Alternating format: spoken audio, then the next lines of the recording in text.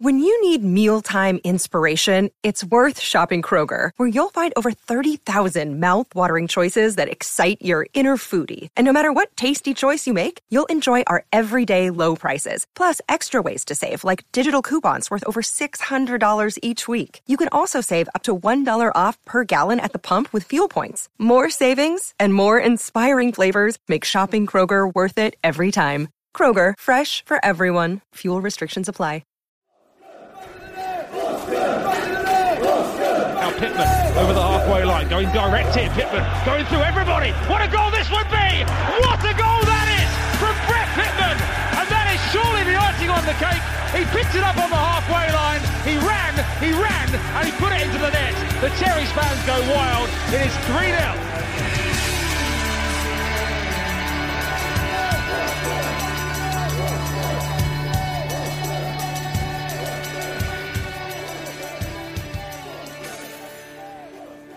Hello and welcome to the latest in the lockdown interviews. Hope you've been enjoying our interview so far. If you're loving what we're doing, you're welcome to support us by buying us a coffee. Just go to afcbpodcast.com/coffee to show your appreciation. If you can't do that, well, we'd appreciate a review on your podcast app. It's for free. Just hit the review section. And why not give us a few stars? We'd really appreciate it. So who's coming up on today's show? Well, we're joined by Brett Pittman as we discuss his career at AFC Bournemouth. On the pitch, he's been through it all with promotions, relegations, medals and more. And off the pitch, well, the club was a bit tasty too. Brett discusses his time at an evolving Cherries, his other stints at Ipswich and Bristol City, as well as his current spell at Portsmouth. In this interview, it's myself, Sam Davis, Jeff Hayward and Tom Jordan. Enjoy.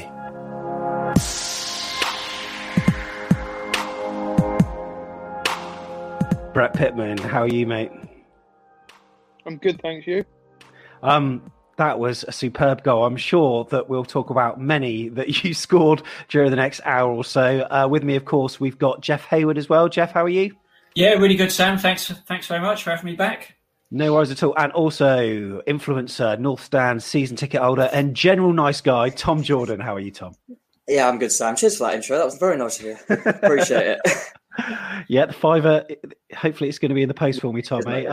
So, Brett, you joined Bournemouth at the age of 16 or so, I think, in 2004, following in the footsteps of people like Graham Rousseau, who crossed the channel.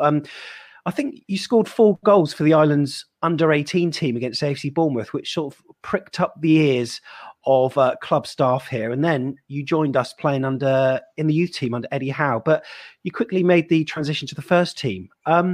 Did it feel like a big step up to be playing with grown men so quickly? Maybe to a point, I think. But in them days, we had the reserve team, and we actually played in the league. So I played quite a lot of games for them. And back then, it was if you weren't playing for the first team, you kind of come down. So people like Neil Young used to play sometimes, and it was great to get experience playing with people like that.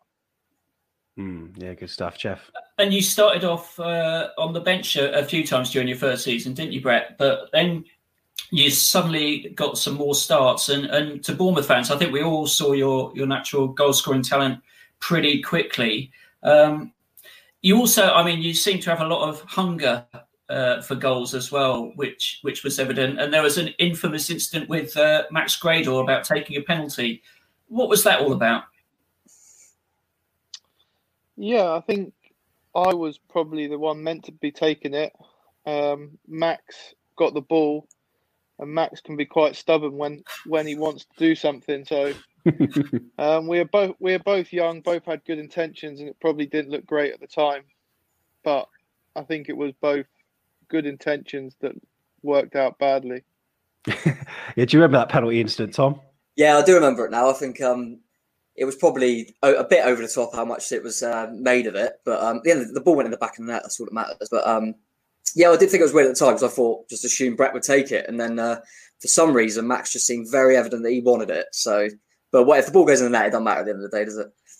No, that's right. And Brett, as as a striker that's supposed to be taking that penalty and seeing your fellow teammate taking it, obviously you want him to score for the team, but is there an element of it being a bit of a win-win situation for you? I.e., if he scores, great, and if he misses, well, you can sort of say, "I told you so." No, I think you when the decision actually finally gets made, I think you just want him to score. I can't actually even remember who we were playing against that day, but obviously you want him to score and you want to win the game. That's the main thing. Yeah. On the back of that, Brett, which of your teammates over your career has given you probably the hardest time for being a striker, probably when you're going through a fallow period, but also who's been your greatest supporter, would you say? There's been a few. I think my greatest support, I think Warren Cummins, when I was coming through as a young lad, he was obviously the main joker in the dressing room, but he kind of took me under his wing to a point, looked after me, and we're still very good friends now. So he probably looked after me the most. James Hayter was another one. He's a man of very few words, but when he did speak to you, he was you listened, and he helped me also. Good stuff. Throughout the show, Brett, we're going to be showing some comments from people that are watching live on the screen. So if you see sort of text, you don't have to comment on it or whatever. But it's quite interesting to get the reaction, and loads of people are absolutely loving having you here. So in 2008, I mean, as you were finding your feet playing League One football, you scored goals, I think, in League One initially, so things were going all right for you football wise. But off the pitch, obviously, the financial situation at the club wasn't the greatest. When you joined, there was the whole sale and lease back of the stadium. And then these kind of financial issues then started to affect what was happening on the pitch in terms of getting that 10-point deduction. And then the following season, minus 17. What's it like to play under such a cloud? I mean, does it provide you with more motivation or anything? Not so much more motivation. I think I was very young at the time and probably didn't realise the situation, to be honest. With lads older than me would have had families, mortgages to pay. At the time, I was living probably in digs or with one of the other lads, paying them rent, and that was probably my only outgoing. So you quickly just focus on football in that scenario for myself, but obviously the other lads, it was probably much deeper than that and a much bigger problem. Tom, in terms of playing partners, Brett Pitman, who's the player that you most remember playing alongside him? Because for me, it's the big one.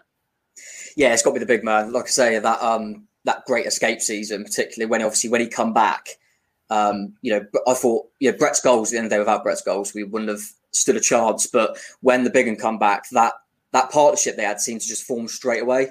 And I think what was evident as well when we go on about, kind of a bit more recently when Brett was with the club, I think his roles kind of changed where he was just a natural goal scorer. He's always been a goal scorer, but someone that kind of flex played off him.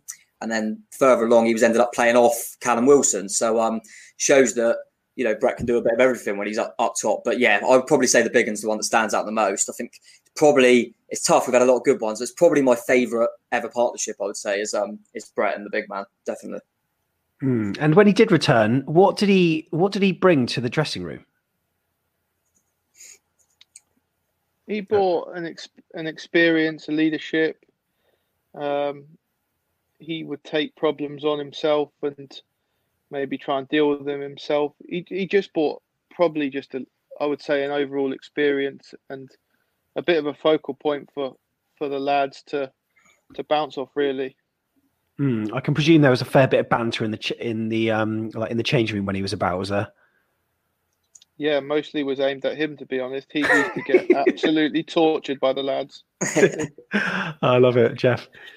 So, Brett, one of the difficult games that you had was the Blythe Spartans game.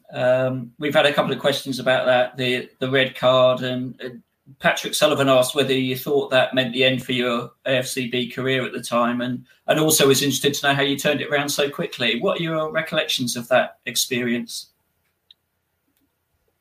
Yeah, it wasn't a very good night for myself personally, and obviously the team. I just come on and I tried to block the long ball forward, and I caught the lad. Probably, was it a red card? I'm not overly sure. And how do you turn it around so quickly? I think Eddie coming in was massive. He come in not long after, I think maybe two games after. And that was huge, because under Jimmy Quinn, I probably wouldn't have had any future left at Bournemouth, along with probably a few other lads, I would have thought. I'm sure we'll speak sort of more about Eddie. I mean, how did the coach journey feel after that? Because we had a message from Steve the Pirate 65 who said, who asked that, and he said he had to admit that he was a bit worried for you after that one, but he's so glad that you bounced back. Are they sort of long journeys home when you've either lost or sort of done wrong in the game? Yeah, of course. It was a long journey back, and probably a long few weeks after that, really, because obviously I was suspended, so you can't put it right, and it wasn't nice. I was only young at the time and probably didn't really know how to deal with it that well. But luckily, like I said, it wasn't too far after that Eddie came back, and I just remember jogging around on his first session. He pulled me whilst the lads were jogging and said, "Look, don't worry about what happened at Blythe Barnes. You're going to play for me," and that's it. And that was it. It was, the line was drawn under it, and nothing ever got mentioned about it again. One of my favourite goals that you scored in the emphatic response was away against Exeter. I think you picked up the ball outside our own penalty box and then beat 5 players and then beat them all again and then scored. So do you remember much about that goal? I do. I was lucky to still be on the pitch, because I nearly got taken off at half time because I was that bad in the first half.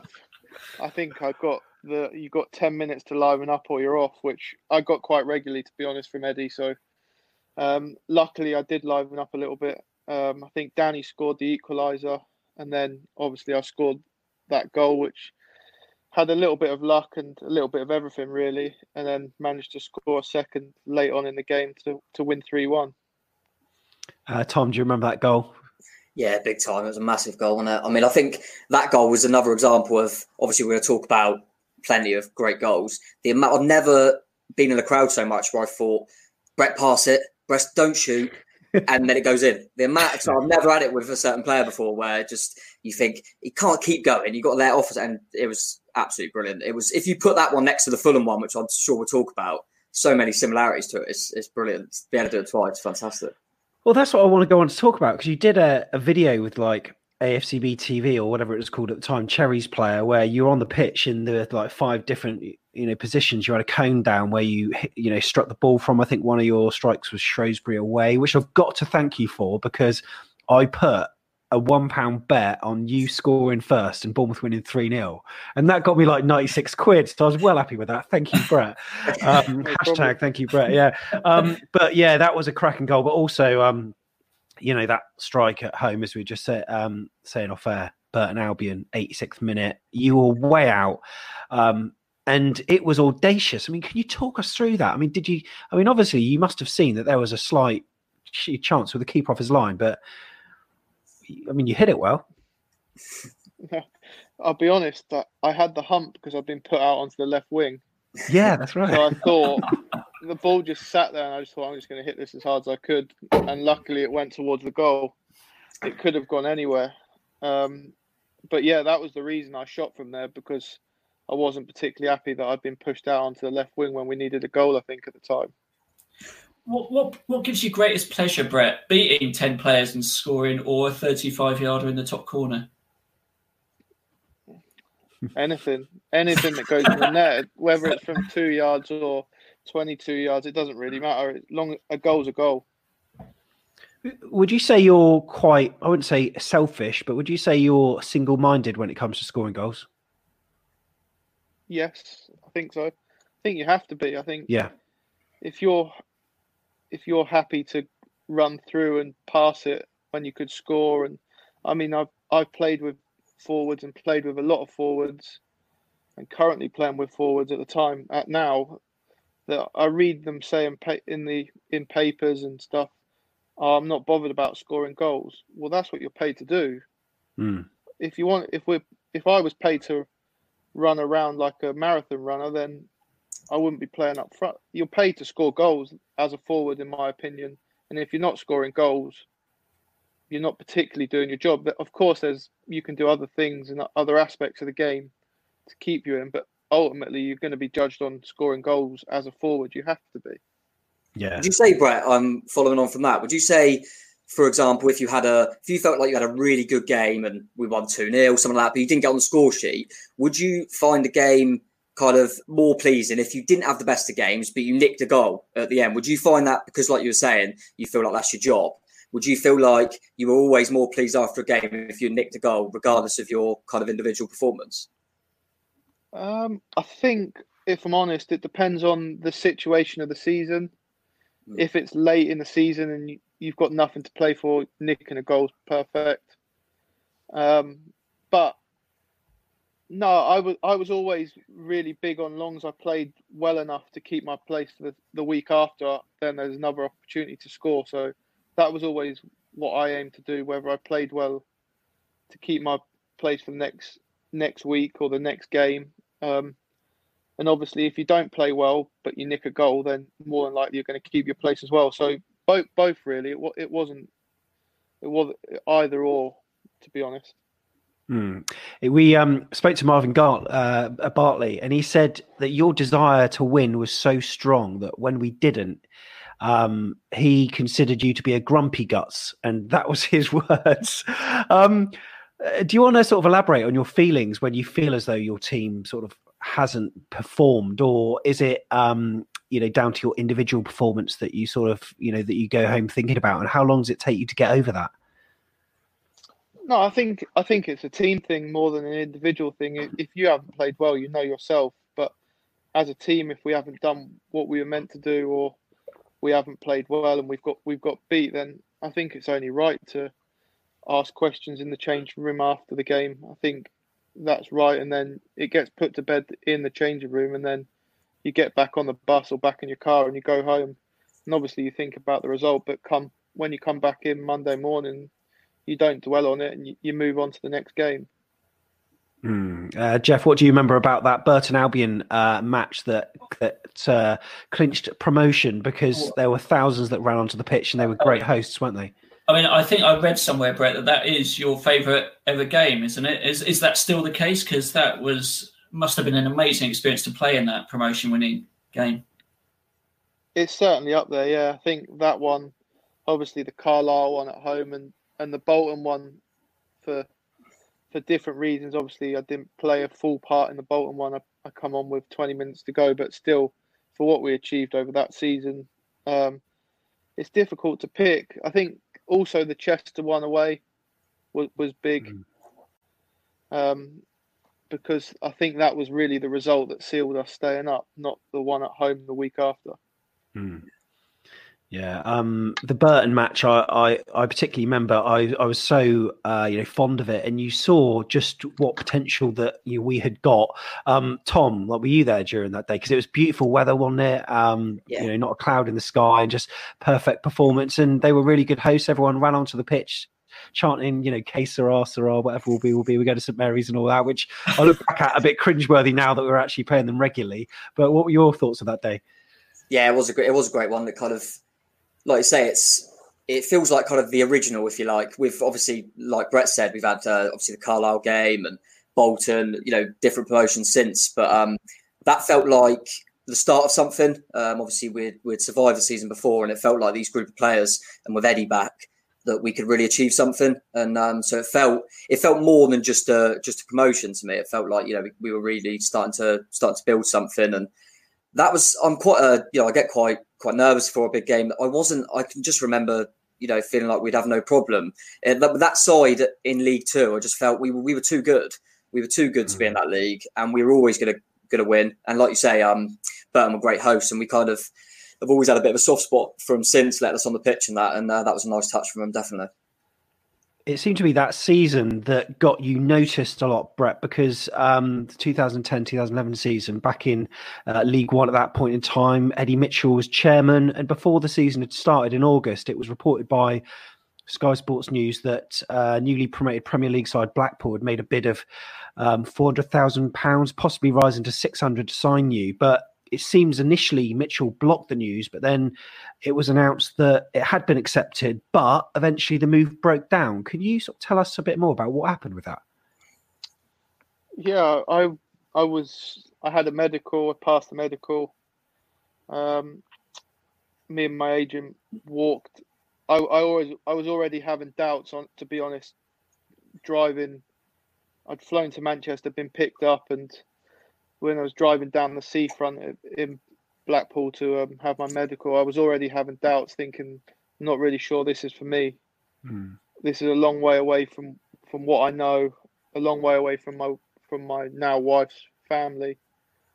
The area doesn't look very nice. I'm not entirely sure.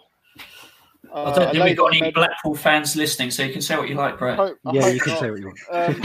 I laid on the medical table, passed the medical. Me and my agent walked into Carl Oyston's office, and as a new signing, you expect to be welcomed, or somebody that's going to sign to be welcomed and made to feel welcome. He didn't even look up off his chair, didn't get up off his chair, didn't look up from his computer screen. And at that point, I just knew it wasn't for me. We spoke briefly outside. My agent said to them, "Can you order us a taxi?" And then I went back to Manchester because we were playing Tranmere on the Saturday, and I think this was the Thursday or the Friday. So I was fully prepared just to drive or get the train to Manchester, from Manchester to Tranmere to play for Bournemouth on the Saturday. And then it transpired, I didn't know anything about it, that Bristol City come in the meantime. And Robbie Savage said something, didn't he, Jeff? Yeah, I think you got roundly slated for passing up the opportunity. Robbie was one of those people who had a go at you. But any regrets about turning that move down? Because that would have been a Premier League club at the time, and Bristol City obviously weren't. So what were your feelings about the sort of different clubs? No regrets whatsoever. To be honest, it wasn't the club for me. I was more than happy to come back to Bournemouth and play for Bournemouth. I was happy there. We had a good team. I was enjoying myself, and it just didn't feel right. I didn't get a good feeling about it whatsoever. So it wasn't for me, and absolutely no regret. Good stuff. Well, I hope that answers a few questions there, and also Kersika on the Vitals forum as well. No regrets. And it seems to me, Brett, that your footballing moves are dictated purely on lifestyle, but footballing reasons, rather than, there are players that move for money. And let's be fair, there are choices that you could have made that could have lined your pockets a lot better. And it seems that that's more of a drive for you rather than the cash in the bank. Yeah, I think so. I think I've never really been driven by money. Obviously, everybody wants to earn as much money doing whatever they can do. But I think there's more to it. I think being happy in the area, the right team, the right environment, and a big thing for me now, obviously having 2 children and a wife, was for them to be happy. Yeah. Now, before we talk about Bristol City, I just got a question here that's come through from Keith Brewer, who you may know, Brett. He said, Brett, can you remember playing cricket as a team-building exercise with Eddie at Broadstone Cricket Club? You picked up an old bat out of the pavilion and smashed a 6 with it. Can you remember that? I can. That was a good evening. I do enjoy cricket. I played a lot when I was younger, so... it wasn't my first time, unlike some of the other lads. Love it. So yeah, Bristol City then, Jeff. Yeah, I was going to say it must have been different to go to a club like Bristol City, who had expectations to play at a high level, and I mean the same can be said for Ipswich and Portsmouth, compared to where Bournemouth were at the time, where we were a club that were happy to survive at the time where you were playing with them, let alone get to the Premier League. I mean, what's it like playing for different size clubs with those levels of expectation?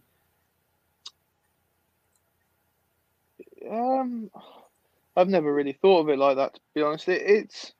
I really enjoyed my time at Bristol. It's a great club with really good people there. the city is a lovely city, and I did really enjoy my time there. We probably didn't do as well as what we would have liked to in my time there, but we was in the Championship. It's a tough old league to get out of, and we give a good account of ourselves in the couple of seasons I was there, but we're really nowhere near being good enough to go anywhere near the promotion picture. Tom, would it be fair to say that Brett is one of the players that established himself as a hero quite early on? So when certain players move, you always sort of tend to follow their career and see how they're doing now. Was he one that you sort of always would glance at the Bristol City result and see if Brett's on the score sheet, etc.? Yeah, definitely. Yeah, I think Brett coming through as such a young lad, like we mentioned, I think everyone had that kind of that fan's favourite feel, that soft spot. I remember, like I alluded to there, when we got promoted against Burton, and I felt like we were building something. I felt that when Brett went, that was a real hit. I remember being absolutely gutted. I remember, like you say, when the Blackpool one didn't go through, and you're thinking, oh yeah, we've got away with that. It was it felt like we missed a massive piece of the jigsaw when Brett went. But equally, you felt like Brett deserved that opportunity. The goals, the games and goals ratio was just incredible, and thoroughly deserved the move to Bristol City. And I always knew he'd carry that on there. I've always felt, everyone I spoke to is, whatever team Brett's with, you just always feel like he'll score goals, and that's always been the case. So, but yeah, definitely. I've always had a bit of a soft spot for Bristol City ever since, really. I think, like you say, when Brett was there, you check it out and you kind of carry it on a little bit. And they're a club that would be quite nice to see if they could pop up to the Premier League at some point. I wouldn't put them in the sort of category of sleeping giant, but it's a huge city, bustling, and they are getting towards that stage where that city does deserve Premier League football. Yeah. Jeff. Yeah, and I'd agree. I always looked out for you on the score sheet at Bristol City, Brett, partly because I thought you were always good enough to play at that sort of higher level, and it was really pleasing to see you do so well there. Obviously, then thrilled to pieces when you came back, and it sort of, that made us, I think, both Tom and Sam and every Bournemouth fan was thinking this is going to go even better for us. That's right. So how did that come about then, Brett? To be honest, I've been trying to get back for a few months before, really,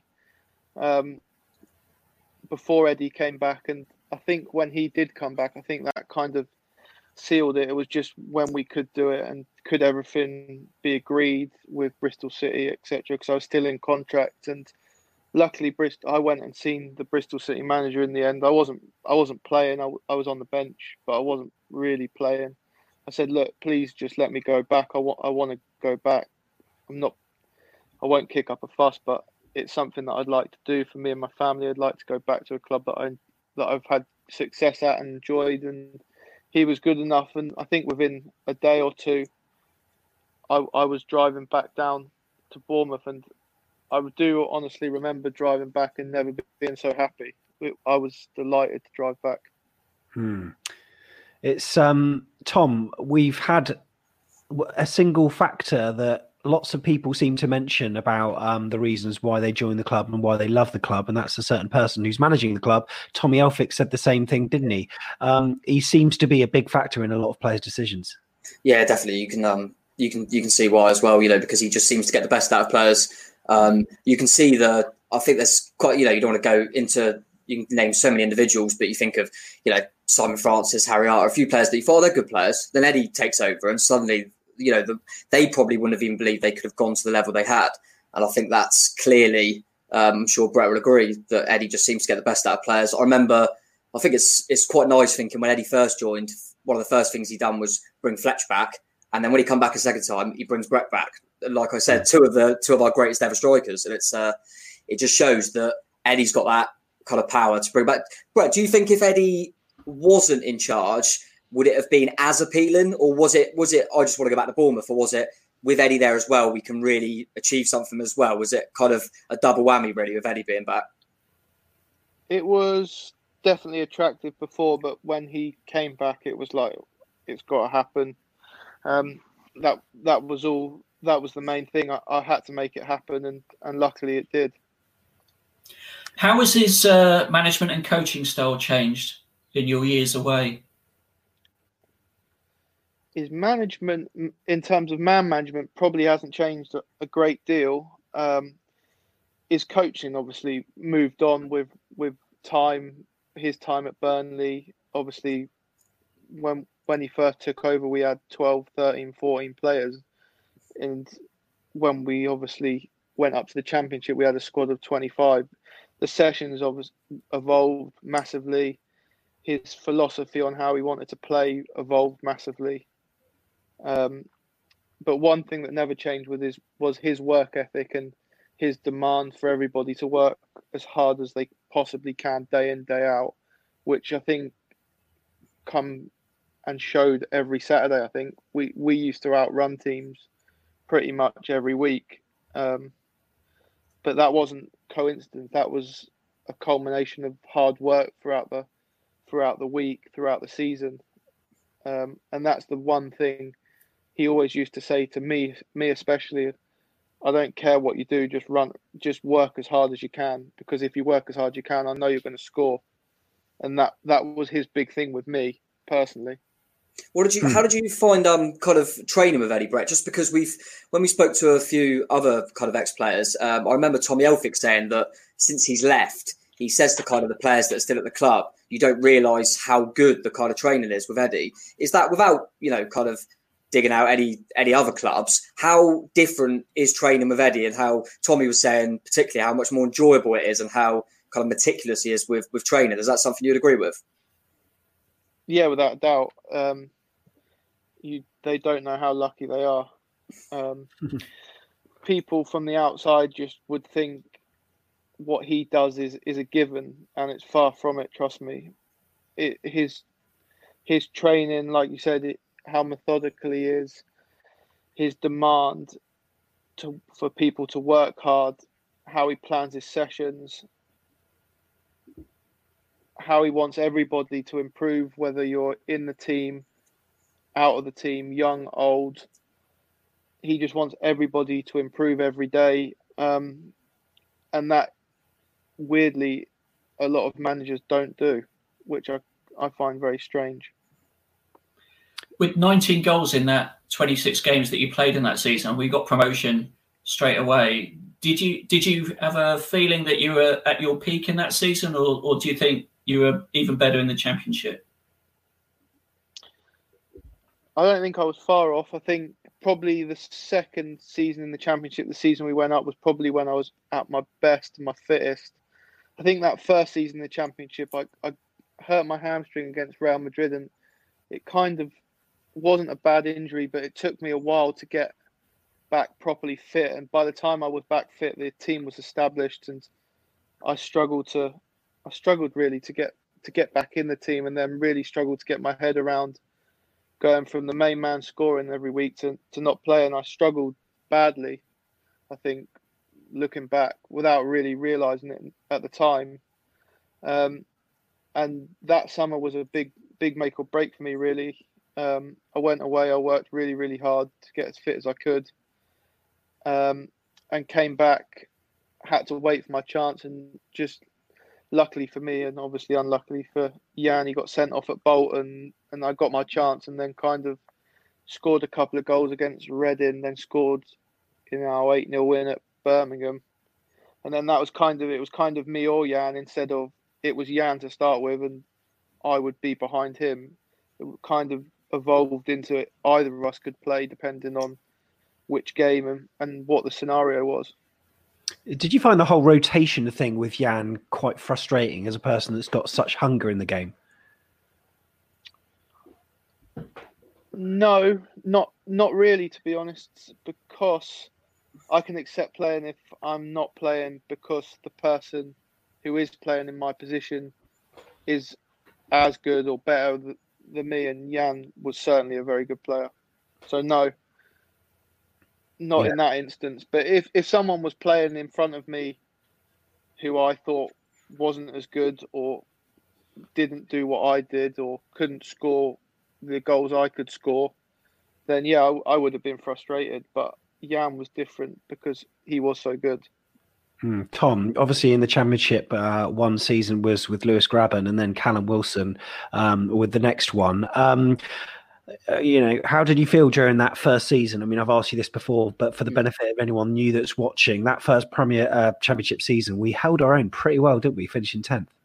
Yeah, 10th was amazing. I mean, I did genuinely believe we wouldn't be in any sort of relegation scrap. I always felt we were too good for that, but I think every Bournemouth fan would have taken 10th. And I remember actually, with Brett mentioned it there, I remember that first Championship game. I think it was against Charlton. I think Jan Kervigan actually scored for Charlton. But I remember everyone beforehand, kind of being in the pub beforehand and going, "Oh, Brett's out. I think we had Wes Thomas and Grabban, I think, started that game." But I think I remember it being really, really key that we couldn't believe we had lost Brett for that first game. And yeah, I remember now it was, like you say, the Real Madrid game. But what I was going to ask Brett was, when we were talking about kind of the change in seasons and your form, did Eddie change your role, so to speak? Because I felt like you'd gone from kind of, and I suppose people talk about it as like the number 9, kind of the one to kind of playing a little bit number 10 role-ish because of Grabban or because of Wilson. You almost had to adapt. Did you find that quite easy to just adapt to your game slightly? Yeah, I think certainly from the League 2 season when I played up front with Fletch, it was kind of a partnership. It was more, Fletch is obviously going to be right up because he can't run around as much because of his age and et cetera, and it was almost for me just to play off him and play where I wanted, really around him. And then when I came back in League 1 and then the Championship, we definitely evolved into more of a 9 and a 10. And yeah, I was certainly seen as a number 10. I think Eddie wanted somebody quick to stretch teams as the number 9. So that probably wasn't really my strength. So number 10, I obviously would like to think I could play football and handle the ball. So playing number 10, it changed my role maybe to a little bit, but not overly, really. What was the biggest difference playing with Callum as opposed to playing with Lewis Grabban up front? There wasn't a whole lot of difference, to be honest. They both did similar things, like to run in behind. Callum was maybe a little bit stronger, could hold the ball up slightly better. But they both had great attributes, both quick, could run in behind, both could score goals. And they were both good to play up front with. I think when I came back in League 1, I really enjoyed playing up front with Grabs. He was really good for me. Do you remember, this is a question that's been submitted from Ian. Do you remember the Andrew Sermon goal at Sheffield Wednesday where he lashed the ball after it rebounded? You got a smile on your face like we do. And we've actually got a video that's from AFCB TV just to remind people of that Andrew Sermon goal, but also the unfortunate rebound incident with Brett straight afterwards. Take a look at this. Wilson gets back on his feet. It was Maguire who was guilty. Wilson's got space now. Edge of the area. Chance maybe for Sermon, who places it. And Andrew Sermon breaks the deadlock. What a counter-attack from the Cherries. Wilson, to his credit, was fouled and then got back up on his feet. Kept running, found Sermon, and he delicately bent one past Kieran Westwood. And after 20 minutes of the second half, the Cherries have edged their noses in front. Sheffield Wednesday 0, Bournemouth 1. The ball is with... So yeah, that looked a little bit painful. But do you remember that moment? I do. Yeah, I think I was trying to kick it into the crowd just to waste a bit of time, and obviously didn't get it into the crowd. Yeah, it was painful. So standout goal from yourself, Championship season, probably. Tom, would you say it'd be Fulham away? Fulham straight away. Fulham comes to mind. Oh my God, what a goal! Oh yeah, it was crazy. But it's probably. I mean, there's a lot of good goals. Obviously, we were talking to Matt Ritchie not long ago, and we're talking about some of the goals he managed to score. But I think, obviously, to do with that night as well, it was a Friday night game. That's probably, I would say, one of my favourite ever goals to see live, because it was just, you just thought, oh, yeah, go on, Brett, yeah, go on, let it off, Brett, stop, and he just kept going, and it was just incredible. But like we said earlier, you've got. In that Championship season, I think because of how good that goal was, you forget. I remember there was a nice one against Blackpool. There was a few good goals in there, but I think it just shows how good that Fulham one was. that everyone just says Fulham straight away. Because there were some other good goals in there. Was that your favourite, Brett, in that season? Yeah, I think so. I think, I think, like you say, I think the whole thing, the Friday night under lights, just on TV, makes it feel slightly better than what it was. I really did enjoy that goal, and more than anything, it put us 3-0 up, and we was always going to win that game in the end. Once we went 3-0 up. I always feel sorry for Steve Cook because he scored a worldie that game, and people I bet he thinks I wish I scored that in another game because everyone remembers Brett's goal, but Cookie scored a worldie as well. What about that hat trick? Great goal. What about that hat trick you scored, Brett, against Blackpool? Because that was a right foot, left foot header, wasn't it? Yeah, it was. Yeah, I don't know how the third one went in. The keeper lost his arms, I think. But obviously it's nice. It's nice to score a hat trick.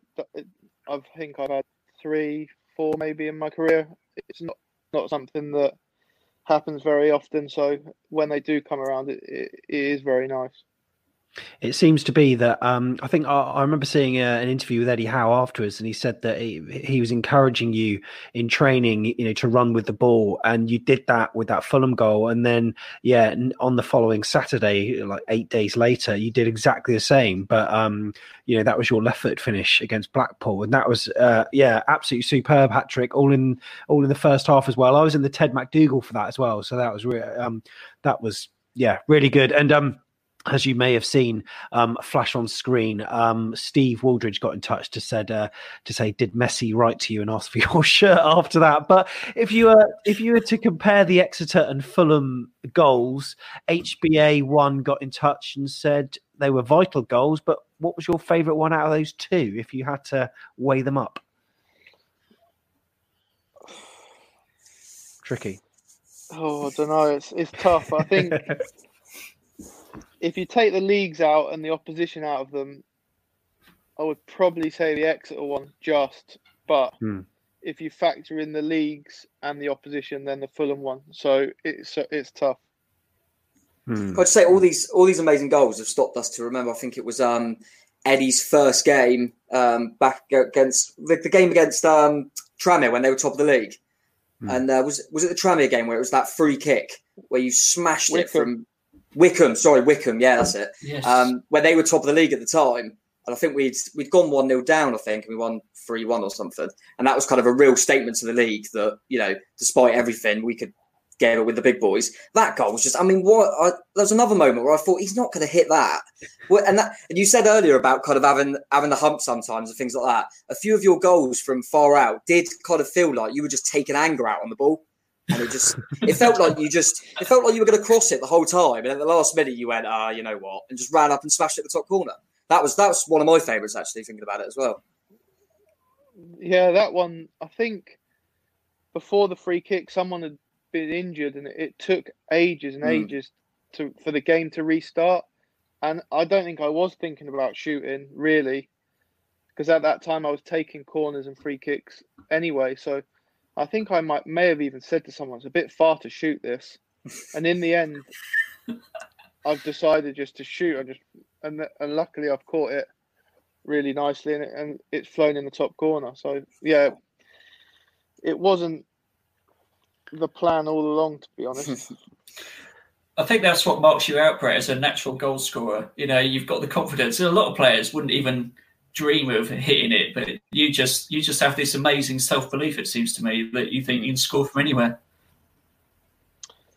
Yeah, I've never been, the one thing I've never been bothered about is missing. The thing that bothered me is if I wasn't getting chances, that used to annoy me or upset me. Missing, I could miss 5-6 chances in a game. If I was getting chances, then I was happy because I know I'd score eventually. That was my mindset, really, to be honest. Yeah, and you scored some absolute superb, but pivotal goals as well. Talk to us about the way the championship season concluded, because we were playing on the Monday night against Bolton, and it was Middlesbrough against Fulham, and then Fulham pulled a 4-3 result out of the bag, which meant that we could get promoted. Oh, well, effectively on the Monday. What's the build-up like to that match against Bolton at home? I actually got asked this the other day. I don't really remember much about the build-up. I remember watching the result of Fulham Middlesbrough. I was at Poole Town watching them, weirdly. Because obviously we didn't play on a Saturday, so I went to watch them. But no, I don't really remember anything about the build-up, to be honest. And I don't really remember anything about the game, bar the goals. I didn't even remember Jan had missed a penalty until someone said the other day. Yeah, well, it was replayed on ACB TV, and you came on as a substitute, and I could sense your frustration, and this is where the selfish side comes out But I say selfish. You also just want the best person in the best place to score, and there was a chance I think that Callum Wilson had where he just skimmed the crossbar in the second half. It would have made it 4-0, and he should have played the ball square to you, and you were absolutely livid. I mean, by that time, promotion was in the bag, 3-0 up, 10 minutes to go, but you went off at him, and rightly so. But it just shows how much it means to you, doesn't it? Yeah, I think you should always try, and just because it's 3-0, it doesn't mean you can start making decisions and being selfish. I think if someone's in a better position than you, then you should pass it. And I obviously at that point thought he should have passed it. Yeah, that's right. Did you ever get that back from players, Brett, when you didn't pass and missed? Did they ever give you a full volume? Yeah. Bit of abuse. Quite a lot. Quite a lot, yeah. It's part of the game. You take it, you give it, you move on. You argue in the changing room, you move on, your teammates. So I think everyone really just does it because they want to succeed. So I've definitely played in teams where there isn't as much as what we had of that in that team, and the team is less for it, definitely. So promotion from League 2 to League 1, and then League 1 to the Championship, and then the Championship to the Premier League. Craig asked, what do you personally feel was the biggest achievement in those sides? Would it be the Premier League just because it's the highest point of football, or maybe the adversity of other seasons maybe makes them more special for you? Yeah, it's tough to say. Obviously, getting promoted to the Premier League, the Championship is notoriously such a tough league to get out of.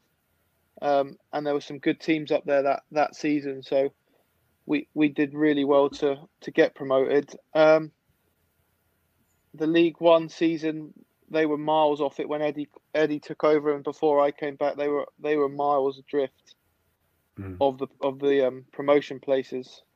So that's a massive achievement. And the adversity in League 2, having such little numbers. They're all special in themselves. It's difficult to decide which one's better than the other, really. Yeah, I mean, what goes through your head when you're on the promotion bus and there's like 55, 60,000 people waiting there for you at the beach? Does that make you think, God, this club's got some kind of potential? I remember turning around the corner at Boscombe and thinking, wow, this is ridiculous. Having been on the one from League 1 and League 2, where there was quite a few people, but nothing of that magnitude, I thought, you just think, wow, this is crazy. And obviously, the whole buzz of the club going to the Premier League excited people. And I think the football we were playing in the Championship had to excite people, because I know it was really exciting to play in. Would it be fair to say that you remember more about that day than someone like Jan Kermorgant, who seemed to be on the champers from a very early stage? Yeah, I would definitely say so. I think he was in a good place, but a place that he probably doesn't remember too much. That's a media trained answer. He was in a good place. I like that. That's superb. Jeff, and then obviously Brett sadly departed. Yeah, I think Eddie said that he'd spent a long time working with you, and it was always going to be tough. But when he called you into his office and told you that he'd be happy for you to remain as a squad player, but couldn't promise you game time, I mean, that must have felt difficult for you, I guess. What were your feelings? Because it must have been, football meant more to you than necessarily the glamour of being part of a Premier League squad.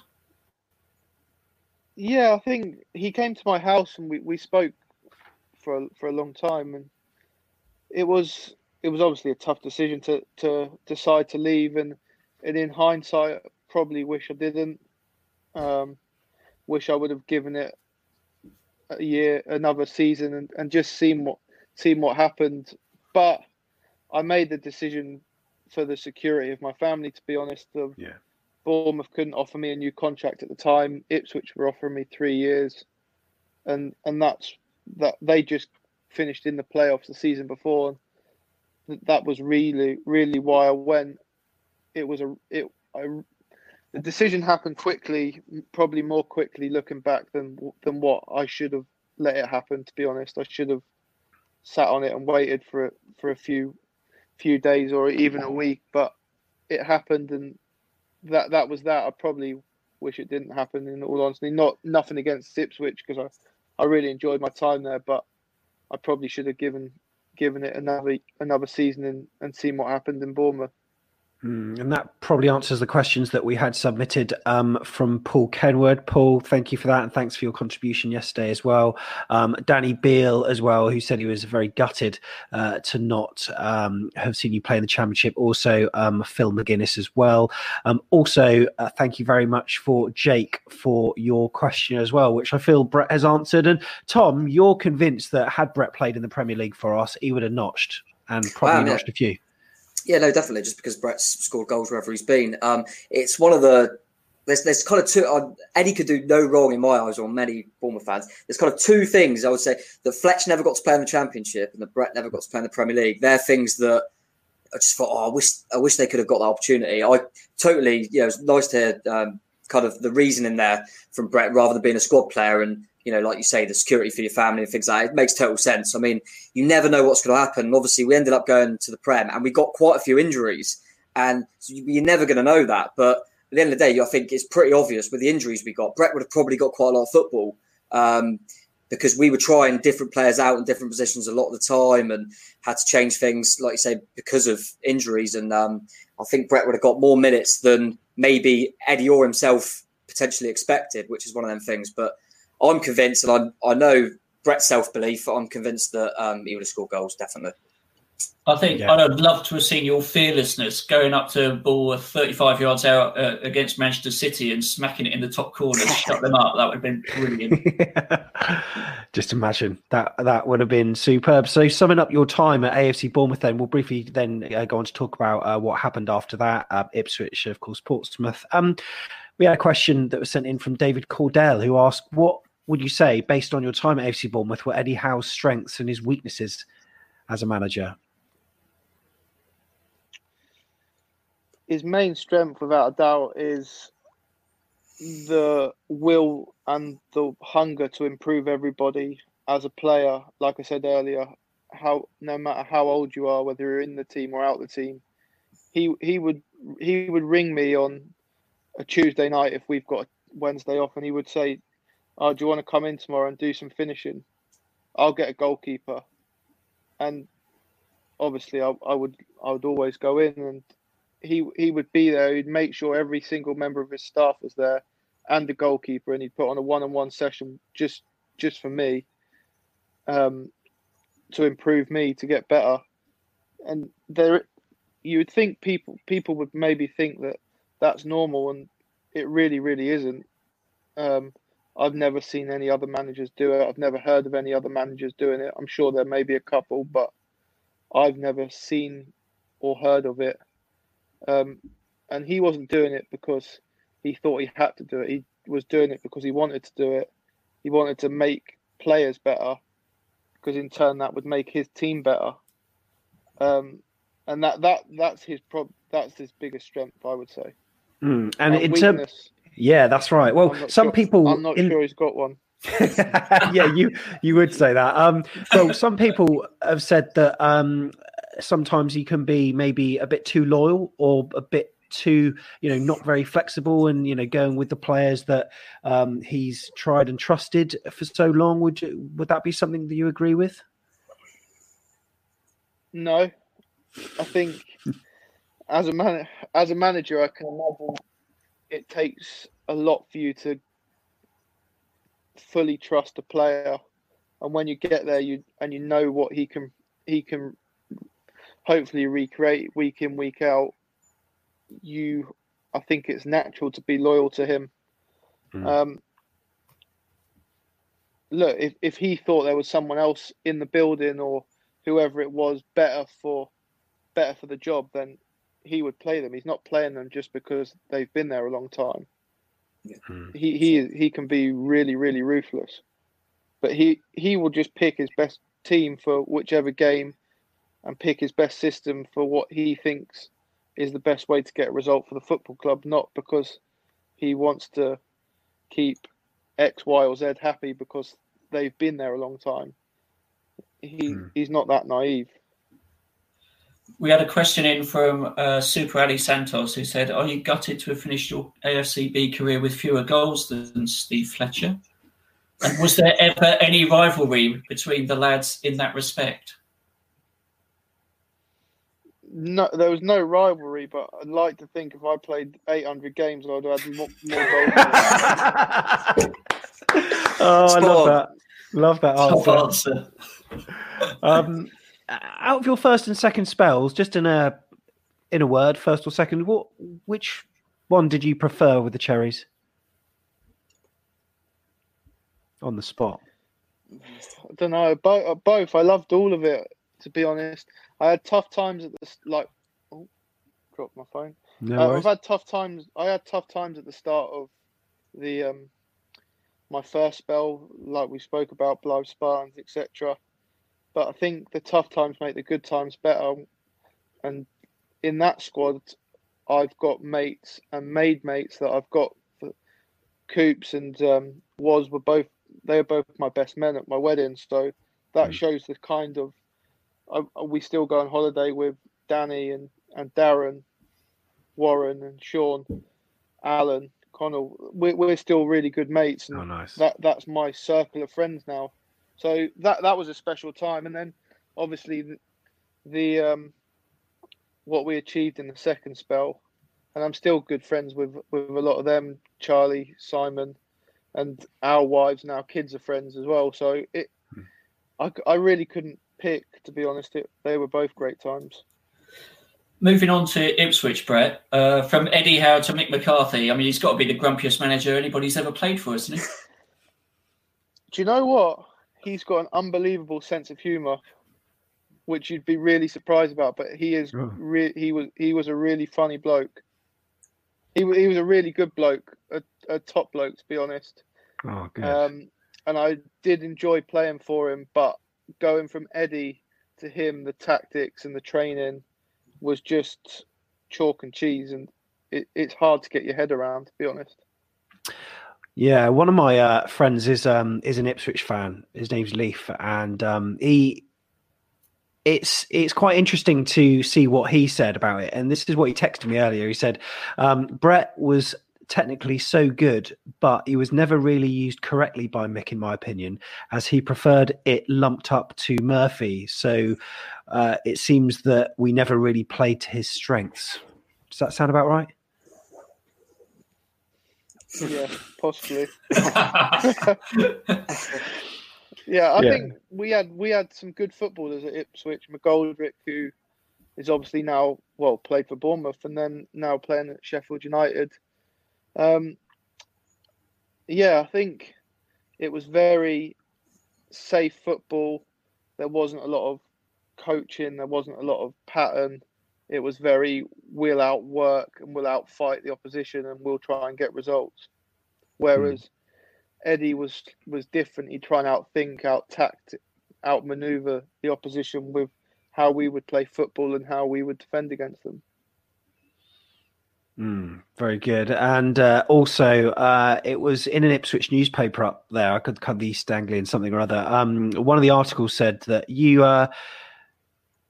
it said Ipswich town striker Brett Pitman admits he has still some work to do controlling his emotions after a poor result, but is not ready to curb his vocal presence in the dressing room. So I'm glad to know that you still got that hunger, like at Ipswich, and then of course it moved on. You moved on to Portsmouth after that, Jeff. Yeah, I mean, what was it like coming back to the South Coast to a big club, obviously in Pompey, and they made you captain as well, didn't they? Yeah. Coming back was obviously coming to the South Coast was a massive attraction for me. I wanted to come and live back down here. My wife's family live in between Bournemouth and Portsmouth, so it was a big attraction for us. And obviously, if I couldn't sign for Bournemouth, then Portsmouth was the next best option. Do you remember the pre-season friendly, Brett, that you played against Bournemouth for Portsmouth? I remember like me and a few mates not going to all the friendlies, but as soon as we saw we had Portsmouth away, we got to go for Brett. Do you remember hearing? Because obviously pre-season friendly, there's no like real big atmosphere. Do you remember hearing Bournemouth fans chanting your name during the game? Can you remember that? Yeah, I do. Yeah, and obviously it's lovely to hear. I felt really, really awkward playing that game, to be honest. Playing against my mates' team, a team that I played in, and probably, I just didn't really feel comfortable at all, really, with the whole game, and I was pleased when it was over, to be honest. And recently, this season, you've been back training at AFC Bournemouth with the under-21s, and it's something that you've been smiling about. But also, like someone on the live chat from Ben has said, "Are you going to come back and teach our kids how to score?" Now, what he might be referring to are some of the players that perhaps have not hit the ground running. And we also had this from Jim and Nina on one of the forums who said, could he coach confidence and finishing to Dom Solanke? And also, is Jake Scrimshaw the next Brett Pitman? Have you been following Dom Solanke, and where do you think it's sort of going wrong for him at the moment? Look, I've watched a lot of Bournemouth games. I've been to as many as I can, and he's only a young lad. I'm sure once he gets a couple of goals, I think hopefully they'll start to flow.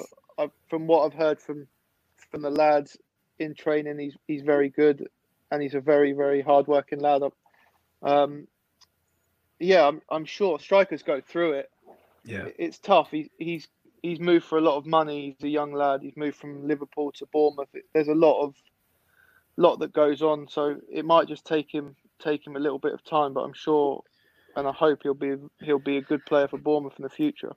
Well, I was looking at your Instagram, as I said on earlier on messages, and there was a video, an Instagram story of your son scoring a peachy goal into the corner of the net. I mean, what a finish that was! Would you like him to follow in your footsteps? Yeah, I think every dad would love their son to be a Sports Social Podcast Network.